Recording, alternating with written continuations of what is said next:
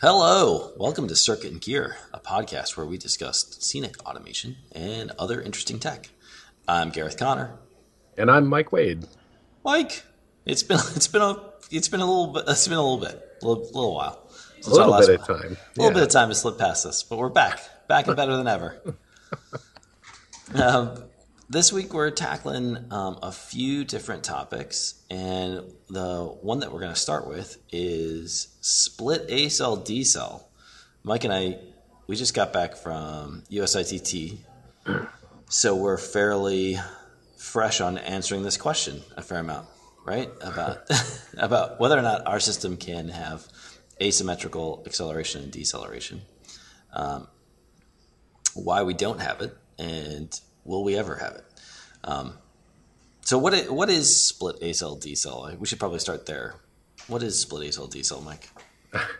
It's a great question, Gareth. Thanks for asking. Well, so it's having the ability to have a different acceleration and a different deceleration in the same queue. Yeah, So top of your queue can be more abrupt or more gentle than the end of your queue. yeah, yeah, and I hear this discussed sometimes when people are like they want to start their wagon off stage and they want to kind of gently bring it up to speed, and then right as it hits sight lines, then shoot off at the program velocity. And then when you get on stage to your spike, have a more abrupt deceleration like you're talking about. That's one common place where it comes up. And we were talking before the show about like when else do you need it? And something else that comes to mind is like with some of the hydraulic lifts, like sometimes especially the scissor lifts, have very different behavior at the top of stroke versus the bottom of stroke. And having the ability to program a different rate of A cell and D cell can help you kind of work around some of the idiosyncrasies of those machines. So,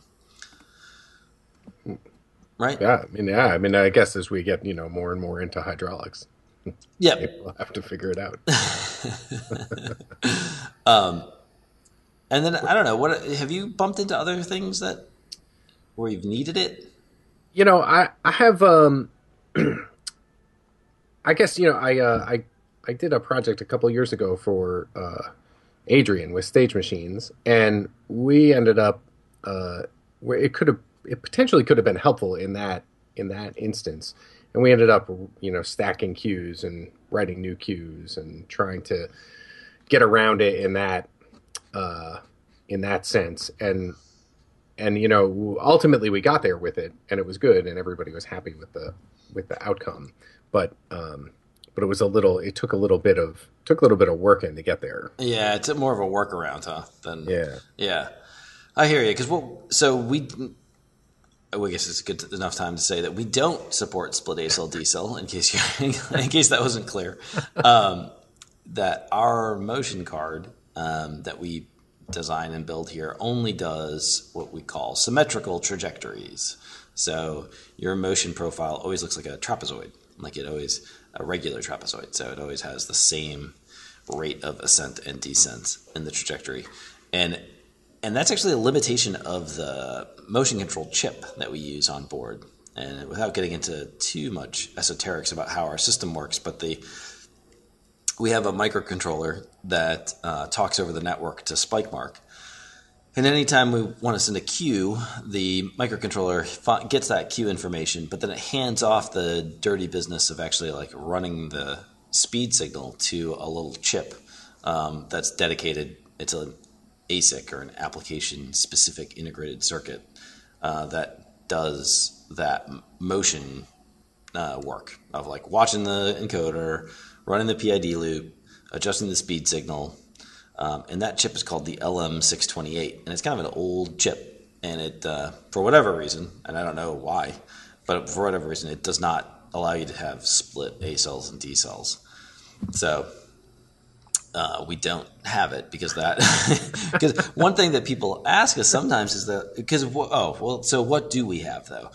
To get around that, we can use what I call like multi-speed queues or multi-part queues. And how does that work, Mike? Well, it you can get you start your queue off at whatever. If you're doing a wagon, you want to creep your wagon out, and you uh, you start that initial queue with a slow speed, and hit either a position target or a time link to then get your change the speed of your queue Right. with a new target, a new target speed and acceleration. Right.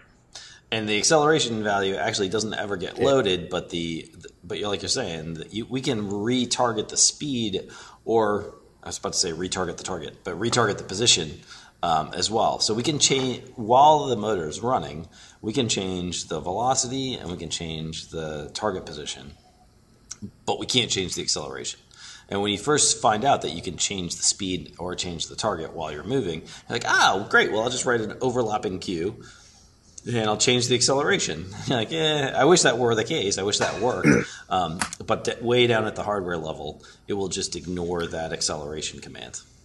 And I think that was what I came up with up against with that Stage Machines project. So we thought we thought we were being tricky while we were Right. on the site, and we're like, oh, we can totally do this. Yeah, we'll just do it. We'll just write a queue. Duh. Something seems like it's not working. Right. Exactly. Yeah. Yeah, so, but that does mean that you can oftentimes, I wouldn't say all the time, but many of the times where you want split A cell and D cell, you can get around it by just using overlapping queues where you change speed. And so for that, like you're saying, for that instance of where you want to start in the wing slowly and then increase your speed once you get into sight lines, you could write a slow speed queue and then a high speed queue. The downside of that is that you can't change acceleration. So whatever acceleration value you start with, way back at the beginning of this sequence, no matter how many overlapping queues you have and how many times you change speed, it'll always be the same acceleration. Right. So you kind of have to plan carefully at the outset. Like, Right at the very beginning. yeah, we were just doing this job that we'll talk about more on a future episode. But there was a kinetic art sculpture, and the we really could have used some split ACL decel there because we were doing a lot of overlapping moves, and the artist really wanted to see different rates of descent. Of deceleration. I keep saying descent, like it's coming down. I mean, and sometimes it was coming down. I really mean deceleration. They kept wanting to see different rates, and you're like, yeah, I know this because these moves would last for minutes, but they'd be dozens of cues whizzing by in the cue stack. And you're like, yeah, it's just that 3 minutes ago we set an acceleration rate, so now we're kind of stuck with that unless you want to stop the piece. And nobody wants to stop the piece. Nobody wants to stop the piece. Yeah. It's supposed to be a kinetic sculpture, not a static sculpture. So, so that's an instance where that would have been helpful. Yeah. Well, so this comes around to, well, will we ever have it? Yeah, that's a really good question. I mean, it's not out of the realm of possibility, right? These things are all just compromises. So, yeah, we could have it. It because it is so down in the fundamental level of the circuitry, it would take new hardware, and that's doable. I mean, we could design a new circuit board. We could use a different chip. We could do something else entirely.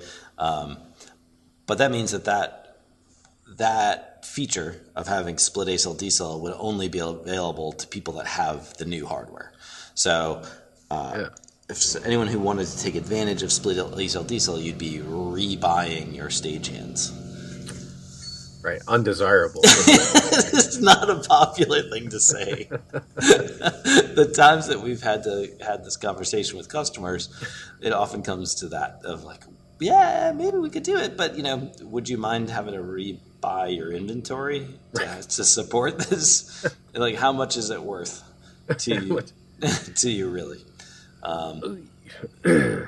Unfortunately, it's not just a simple. If it was just a software thing, obviously we could just release that. But this is pretty fundamental hardware change. Yeah, it's a bigger deal. Yeah. So, So that's split A cell D cell. I don't know. Do you have anything else that you want to talk about split A cell D cell? No, I don't. I mean, a lot of people ask why we don't have it, and not necessarily that it is a requirement every time, but just the I guess perceived limitation of not being able to do it. Oh, that's a fair. Yeah, right. It's like it feels like it should be programmable. So why can't I have this? Yes. Yeah, that's true. And we were talking about this before the show too. That at Mystic, when we were working there, we really sweat blood to put that feature in. Like our first version of the software or the whole system also had hardware that didn't support split A cell D cell and kept coming up. So we re-engineered the whole system and put in split A cell D cell, and I think it got used once. But you could have used it. Well, yeah, I wanted to use it all the time because I was like, damn it, we put this in. Yeah, and although that was maybe not. At Mystic, we were doing mostly corporate event stuff, so I think the motion demands are sometimes a little easier in that space. Right. A little more like turn the car around and keep turning it around. Yeah. Open the door. Let the CEO walk through. Yeah. Close the door. Yes. Yeah. It's not like these, like giant performer flying rigs where you have hundreds and hundreds of queues and where you really want a little more finesse on the motion. Right. So, yeah. But yeah, I think you're right though. There's a real need and then there's a perceived need. And I mean, both are important, but to varying degrees. So, right. Well. Hey. So I think moving on to something else that seems to come up pretty regularly is talking about why the stagehand can't store the position when the power gets unplugged. Yeah, I mean that's an excellent question. Right? That is, it's like fraught with peril, right? Like the whole system works lovely when the computer knows where the motors are and everything is in the right place, but then, like you lose power and power comes back on and it looks like on screen everything is sitting back at zero and you look at the stage and it is clearly not at zero, right? And if you got a lot of motors, that's kind of a mess. Yeah, it's a big trouble. Yeah. Big trouble. And it's also pretty interesting about about the general ideas about whether or not all the equipment gets powered off every night, right? Or if it doesn't, because this can become if everything is powered off every night, then this is a daily routine for either parking everything at zero at the end of the show or resetting every position every time. As you said, if it's one motor, maybe it's not such a big deal. Yeah. But if you're in like 6, 8, or 10 or axes, more, 20, 30 axes, right? Yeah. It can become pretty rough. Yeah, your pre-show can turn into like a 4-hour call just to get your motors all back into place. Right. And so, we use, of course, incremental encoders on all of our stuff, which means that the encoder themselves doesn't store a position at all. It's just spitting out pulses about how far it's going. And then the controller is responsible for reading those pulses and storing in its memory what the counter is, how far the thing has moved. And so if the controller loses power, when it comes back up, that position counter is reset. We get around some of that by having a little battery backup on all of the stagehands. Right. And our battery backup is good for about 45 minutes, right? Yeah, exactly. So it's not gonna last you overnight. It's like if you hit it, if you accidentally unplug the cable, get that cable plugged back in, sort of thing. Yeah, right. Which is good, and it's important, especially if your stagehands are plugged in not through a PD and through a breaker panel that other people have access to. If somebody flips off a breaker, on you and turns it back on because they realize that that wasn't the one. Yep. Should have been. Then you don't lose your positioning and everything stays okay. But in the overnight world or in a longer term, become be trouble. Could be trouble. So, and there seems to be a couple of ways that people do it, right? I mean, one is to basically get hardware that does it for you, like absolute encoders, which are funny in their own way. There's a lot of people that, well, I don't know, whatever. How absolute encoders work, right? Is they're only absolute in one rotation.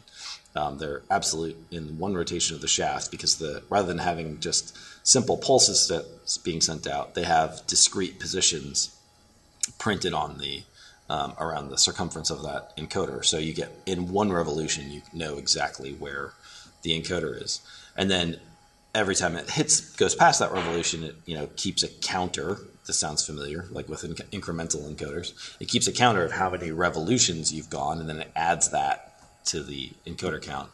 But what comes out from the encoder is just a position value for you. And they've got some pretty fancy ones. I mean, like there's some pretty cool encoders that have that basically use the mechanical energy of the encoder as a means to generate the electricity that writes the position into a non-volatile memory, so that it can be powered off, and when it powers back on, it'll be able to tell you exactly where it is. And so, I mean, so that's one solution, right? Our motion controller doesn't accept absolute encoder input, so that's not a solution we can take advantage of. The other thing that people do and have suggested to us is why don't we just write like at the end of the night, you're done with your show, you go to quit Spikemark, just write down internally in the show file where every motor is, and then when you boot back up in the morning, use that value. And the biggest issue, well, there's a few issues with that, but one of the big issues with that is what happens if you jog the motor from the stagehand while Spikemark's not on? Yeah. Well, then your position is not correct anymore. Then it's not, and worse, now you have this kind of sense of security, like it should be correct. Like, so especially if you just jogged it, a foot or something on stage, you might not notice the difference visually. Like you boot up Spikemark and it says it's at 9 feet, it's really at 8 feet, but like on a deck track, maybe you just don't see it from your position. You're like, yeah, I guess that's about right, and then you think you're in good shape, and then you run a cue and smash some walls together. So I'm not a fan of that idea. It seems like the wrong place to store the data. But then the next option would be to store it in the stagehand. Yeah. Yeah, but that I think poses some other challenges too about what you do and what kind of taxing is happening on the memory and on the actual card, and what are you polling it as, and when do you lose that power? When do you store that information, and how do you not lose your position if in case of a power loss? Right. So if we stored it on the stagehand card, there's a couple of options that you think about. So the stagehand card has a little bit of flash memory. That's like where we store the IP address, for instance, because the IP address, you'll notice, is not lost every time the stagehand powers down, right? And none of this happens automatically. Like we have to make a plan for how these things get done. So that we store that in flash memory. And with the IP address, for instance, we store it every time you change it. So if you change the IP address, we write it to flash. And then we know whenever we boot back up, we can just read the IP address out of flash. Well, that seems like a fairly reasonable way. Couldn't we attack the encoder problem the same way? Every time the encoder position changes, write it to flash. Yeah, the encoder changes a lot. And the flash memory has a definite lifespan of how many reads and writes you can do to it. You can write to it much less often than you can read from it, but both things have limitations. And so if we, on a high speed move, if you were trying to write every position change, you'd probably blow through that in a night or 2 nights, and then that flash would be gone. So, and then also it's slow. I mean, relatively speaking, like writing to flash is a lot slower than writing to RAM or reading the encoder data. And so you don't want to bog down the system writing to flash when you don't need to. So there's kind of, I don't know. So there's 2 options we've talked about. One of them is like we wait for it to settle. So we wait, basically the encoder's running and the piece is moving along, and we're just checking in the stagehand card and seeing like, are you still moving? Are you still moving? Are you still moving? Are you still moving? And when you stop moving, then we write that position to flash. And then every time the motor stops, we're going to write the position to flash. And if we lose power at any point, then when we boot back up, we'll have the last position that the motor was stopped at stored in memory, and we can use that as an offset. That sounds like a pretty reasonable. Sounds like a pretty reasonable solution to get through and not have to replace hardware. Right, because the other option because the downside of this is like, well, if you were literally moving mid-move and you lost power, then you wouldn't have stopped, and the card would not write that position. But what do you? So what do you think of? I mean, I guess the question, Mike, is like how valuable is that aspect of the feature? I mean, I feel that, I don't know. I mean, we touched on this before, but I feel that if we're in the middle of a move and we lose power and we lose position, so if we lose position, we've probably lost power.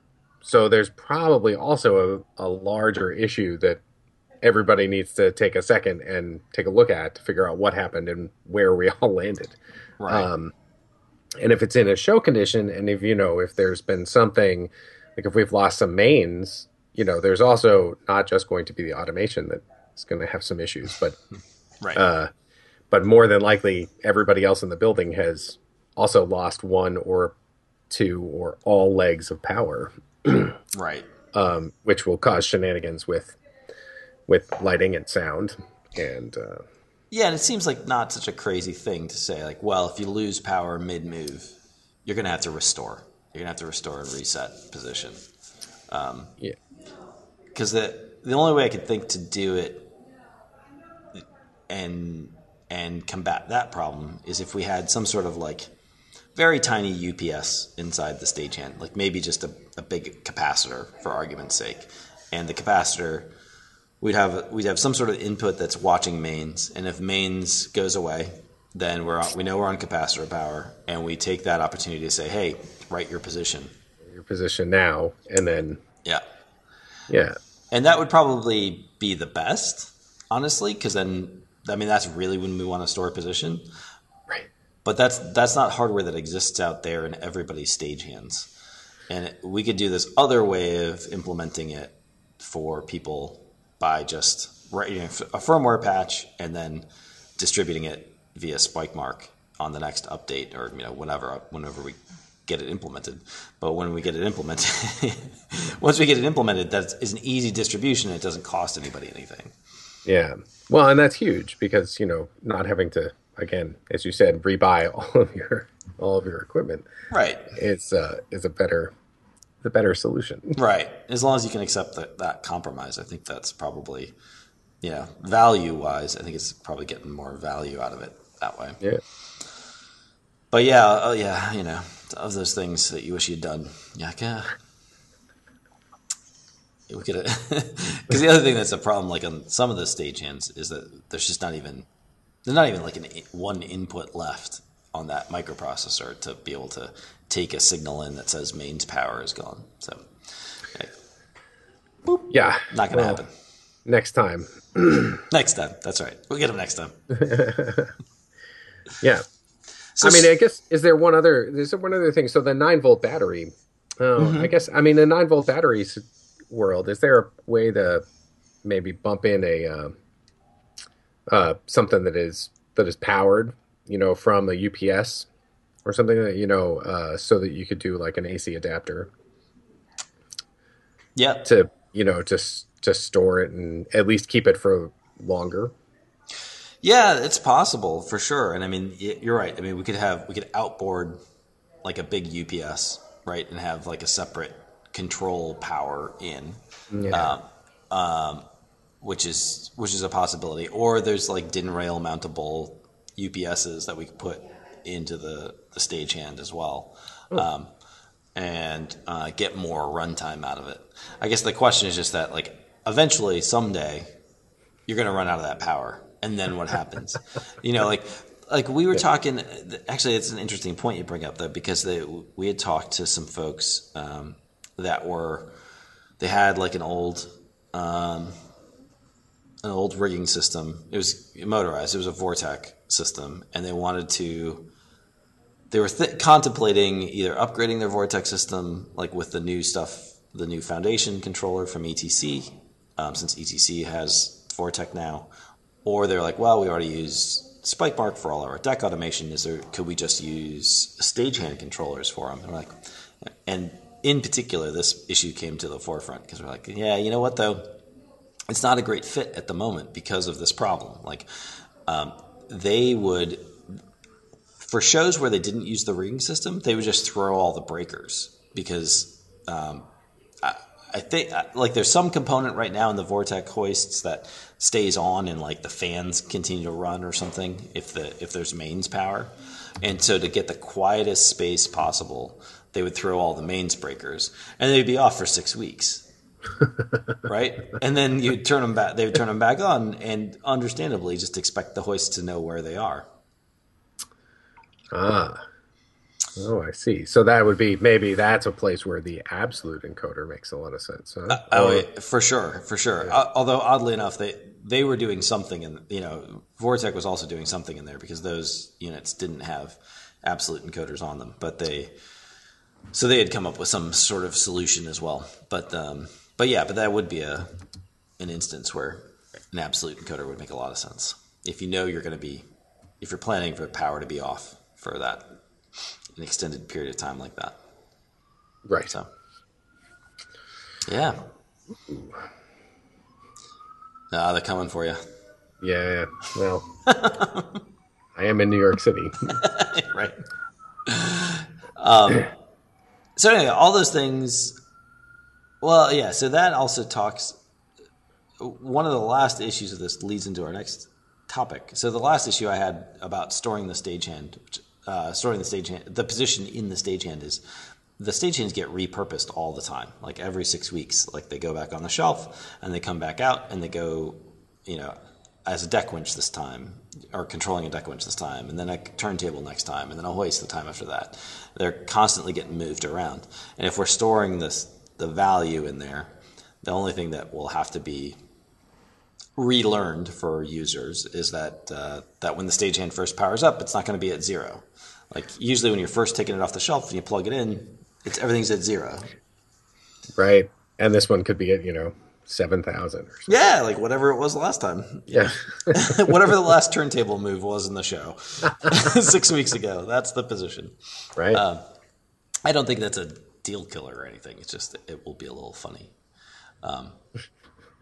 But that rolls us into the next topic of reusing stagehands. And this has come up a lot for you recently because as you have been assuming all of the tech support in the last month, you get to talk to people a lot about things like reusing a stagehand. And so what do you know about that? Or what do you hear about that through the grapevine?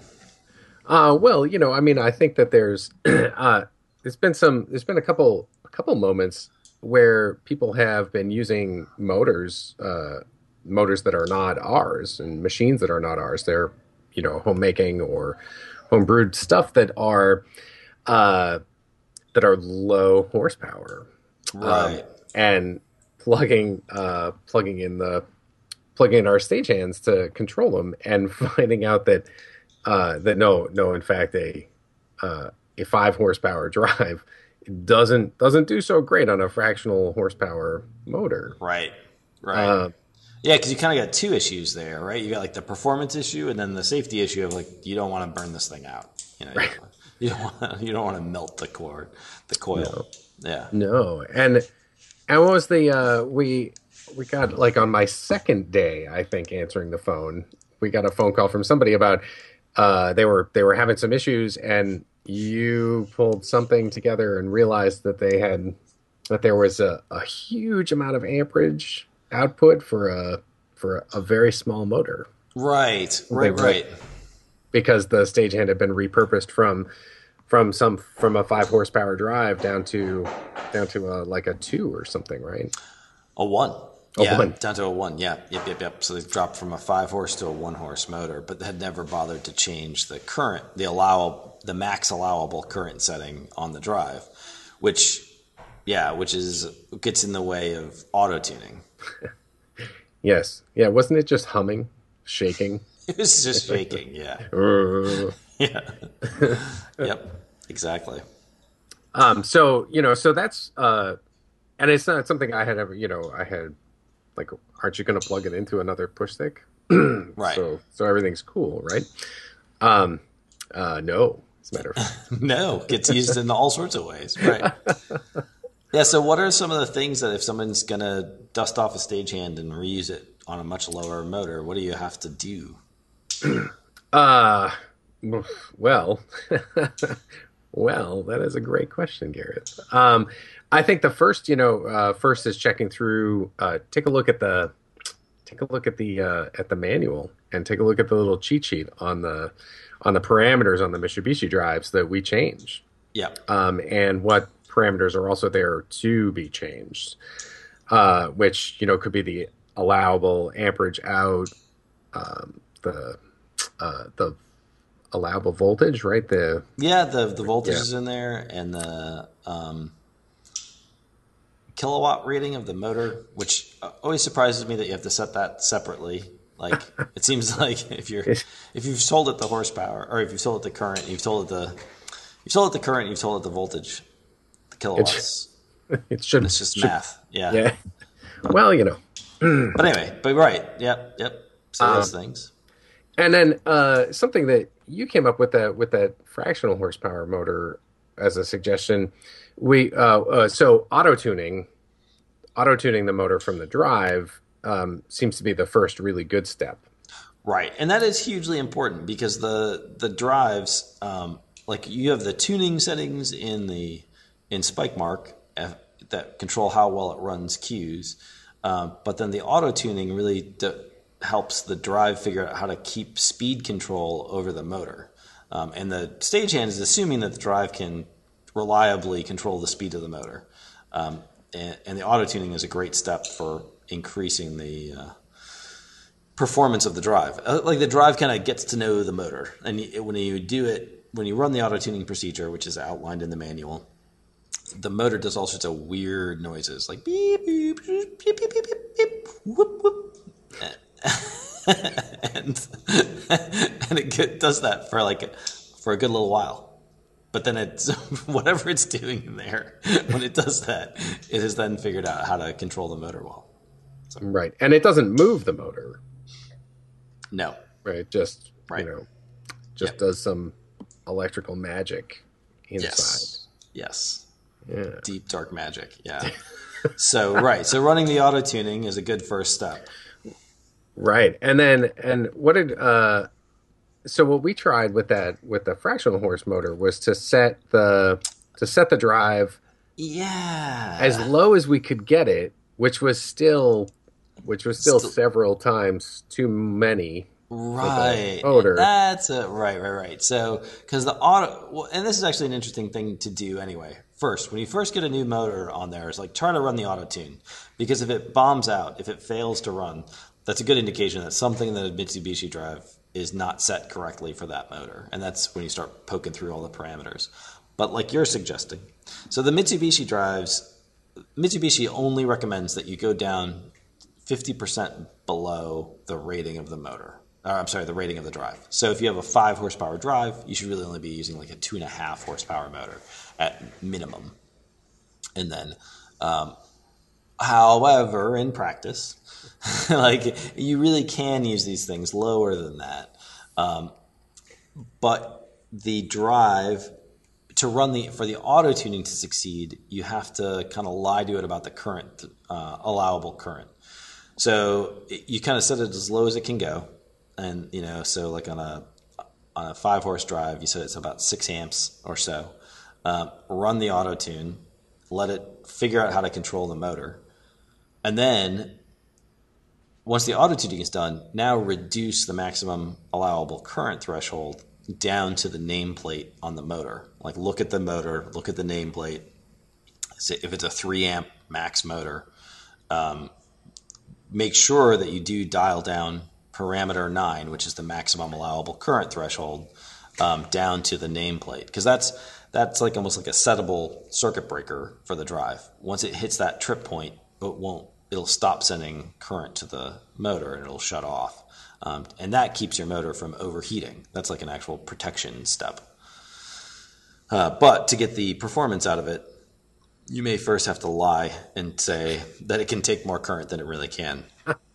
And just so it doesn't sound like I'm totally going rogue, this is actually something I've talked about with Mitsubishi when we were first starting to dabble in this ourselves. We're like, it's like our curtain column winch is a 1 horsepower machine. And we sell a drive to go with it, but many people already had 5 horsepower drives and they wanted to keep using those drives.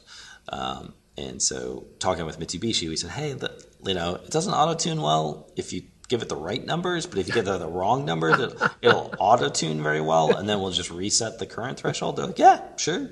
Yeah. If that works, that sounds great. So.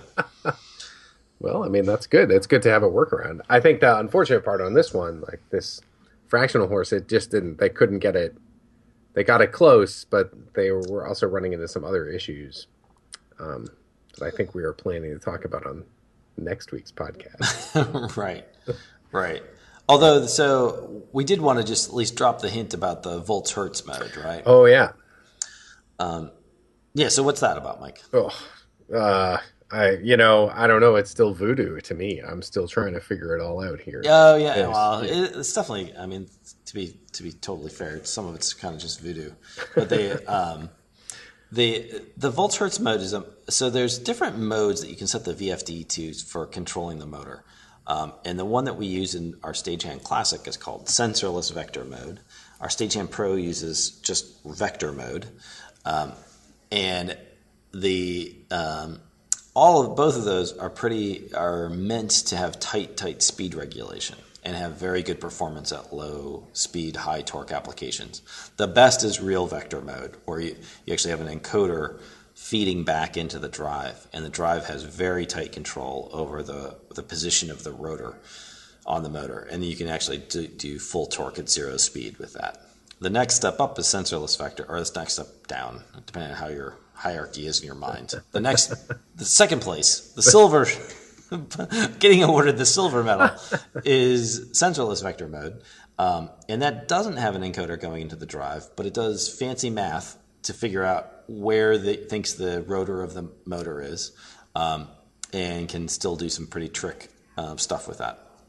And then we get down to like volts hertz mode, or volts per hertz mode, and that is much less sophisticated control. It's what's used oftentimes like in blowers and refrigeration units and things like that, where you're not trying to get very, very tight speed regulation.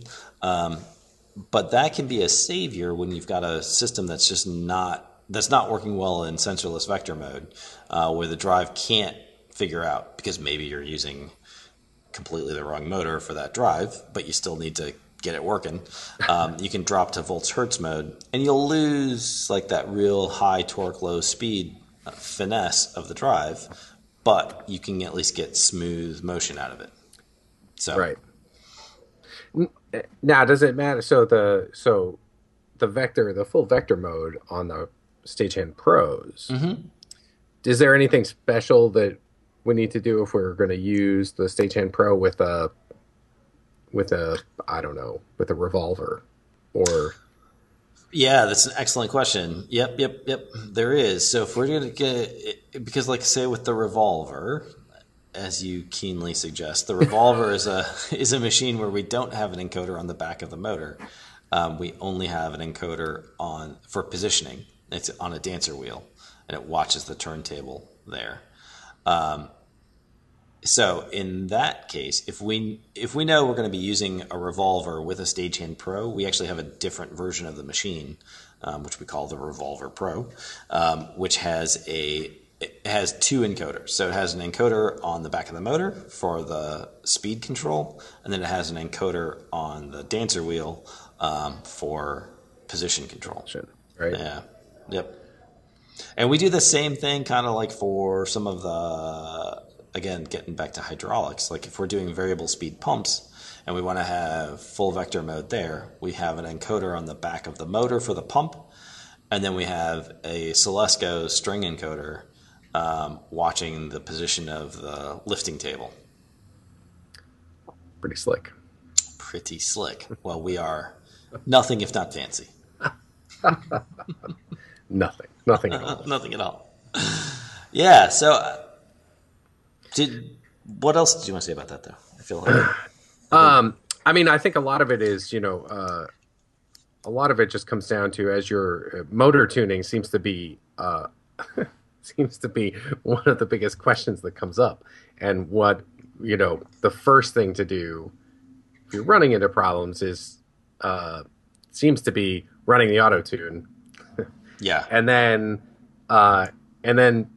following some, if your motion isn't great or isn't desirable, to take a look at our fancy motor tuning flowchart in Spikemark and see how that can get you to the place where you need to go. Yeah, and we didn't have this on our topic list for today, but let's dig into that just a skosh though, because it is something we've had on the list to talk about, which is let me take this from an anecdote perspective. So I went down to a scene shop and we were teching a turntable, and they said everything was working great, but they noticed that the Showstopper 3 was not very responsive, like that it was taking a long time between the go button press and the start of the cue. And I'm like, okay, well that sounds weird. Let's dig into that a little bit. And what we saw instantly was that they had left the tuning, the proportional gain, down at 1. And they were running everything. And sure enough, they were getting very beautifully buttery smooth motion. It was completely inaccurate. Like it would hit target eventually, but like these cues that were supposed to take like 20 seconds were taking like 30 seconds. And, like many, many seconds too long. And they had these ramps that were supposed to be like a 2-second ramp, and you're like, that is not a 2-second ramp. It's just, you can see by the motion that it's just like it's moving around like it's running through Jello, and sure enough, like when you hit the go button, and you could see like everything was turning green very quickly, but you weren't seeing motion starting to happen very quickly. And so it's like, nah, it's not, the Showstopper's working just like it's supposed to, but this thing is so undertuned that you're just it's not developing enough energy in the system to start whipping the turntable around. And it looks like it's delayed, but it's moving. It's just struggling to move at speed, right.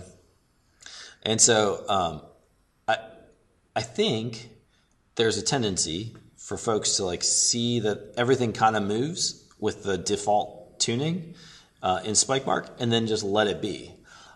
Which, if it works, it works, but it's not actually good tuning for that machine. Like it needs to be much more aggressive particularly on the proportional gain.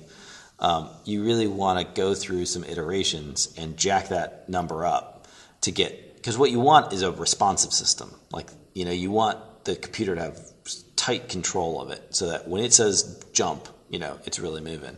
And one of the good indicators I like to look at first when you're looking at you're like, you got a new system up, you're running it.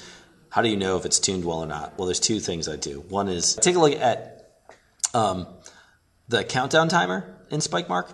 Like you can run the count. There's a little countdown timer next to the cue while the cues are running, and it says like it's got 20 seconds left, 10 seconds left, 5 seconds left, 3 seconds left, etc. And then if it goes into negative numbers, then you know that the cue is now taking too long. Like the computer thinks this cue should be done. It's running 5 seconds long. And that's a good indication like, hey, the tuning's not good. And the second thing I do immediately is just turn on a board on position error and turn the position error way down so that you can see, hey, how far off are we in reality from where we should be? And that'll mean that the thing just stops all the time. Like you'll hit the go button, it'll lurch a little bit and shut off, or maybe it won't even move at all and it'll just shut off. It'll turn yellow, which can be a little bit frustrating if you're not expecting that, but it motivates you to keep tuning until the thing is working right. And you helped me with this in the fall with 2 turntables and a winch and a microphone. Yeah. And a microphone. Yeah. And a roll drop. All of those, honestly, I just, we were struggling to get the timing correct, and ultimately we needed some time to sit down and do it. Yeah. And to tune it and to run the tuning and to run through everything and get it where we needed to. Yep. So tuning. Motor tuning. Yeah, it's everybody's favorite thing to do. But what's funny is like once you get, because you hear this a lot, that like it's problematic for people, but I think once you've done it successfully a couple of times, it doesn't. Something that comes up once you've done it well once, you realize that it actually shouldn't take you very long. Like you should see very good results in like 5-10 minutes of tuning. And if you're spending like an hour tuning, there's something else wrong in the system. Like mechanically, something has gone haywire, because the tuning requires that there be a very tight connection between the input and output of the system. And if everything was like connected with bungee cords in your machine, and you tried to tried to move the motor and see the wagon move, and it just like stretched the hell out of the bungee cords, and then the wagon shot forward on the bungee cords, that would be a really, really hard system to tune. It has nothing to do with the motor. It has everything to do with like the mechanics stink.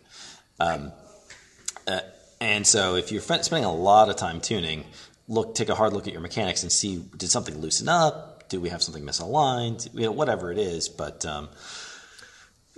tuning actually isn't that bad. Yeah. Also just recently I did a little project again for Stage Machines, and we were having some trouble with one wagon, and it was just like, wasn't going. It was like, we're getting manually moving it up to, and jogging on the face of the drive at like 18 or 21% before it moved, and then it lurched and it was, rocketed away, and we were having a really hard time figuring out what it was. And then ultimately we realized that the brake just wasn't disengaged. Oh, hey, there you go. Right. Yeah, there was like, the brake was the problem, and it was doing what it should until we gave it enough juice to get it past. Right, until the motor finally kicks past the brake. Yeah. Yeah. So, we live and learn. Live and learn, right. But you're not going to tune that out. No, no, but we tried. Yeah. Not for like a tried. Absolutely. We tried. Man, something is really wrong. I don't know. Give it hell. Give it more juice. More power. Yep. Yeah. Yeah. I think we've all done that. Cool. All right. Well, I think did you have anything else to add? I have nothing. Sweet. So thanks everyone for listening. If you like the show, please rate it on iTunes and tell your friends. It's the best way for people to find the show. If you have things you'd like us to talk about, we've got quite a backlog, but we are always looking for better ideas than the ones we come up with. Send an email to podcast@creativeconnors.com, and we'll see you next time.